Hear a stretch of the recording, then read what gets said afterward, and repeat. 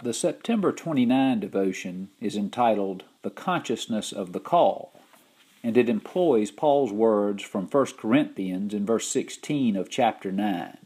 For necessity is laid upon me, woe to me if I do not preach the gospel. This devotion is addressed to those who have been called to preach the gospel. Chambers' focus is on how God's call to preach the gospel is infinitely different from any other call.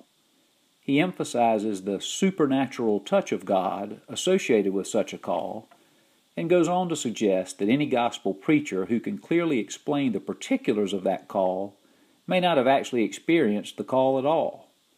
He points out that Paul described the call as a necessity that had been laid upon him.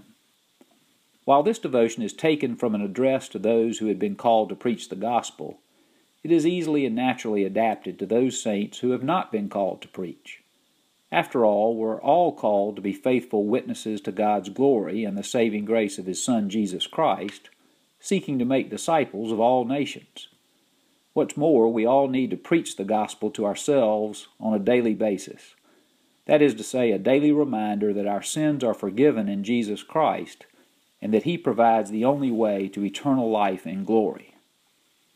In rather typical fashion, Chambers calls us to undergo a spiritual self-inventory to see whether we are aligned with God's call.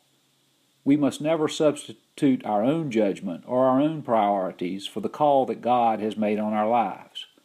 Chambers uses the cited scripture verse to illustrate Paul's unwavering commitment to God's call on his life.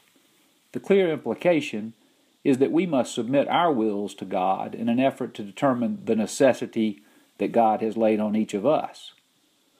God's mercy is such that you may not suffer for being out of alignment with Him, but you certainly will not flourish.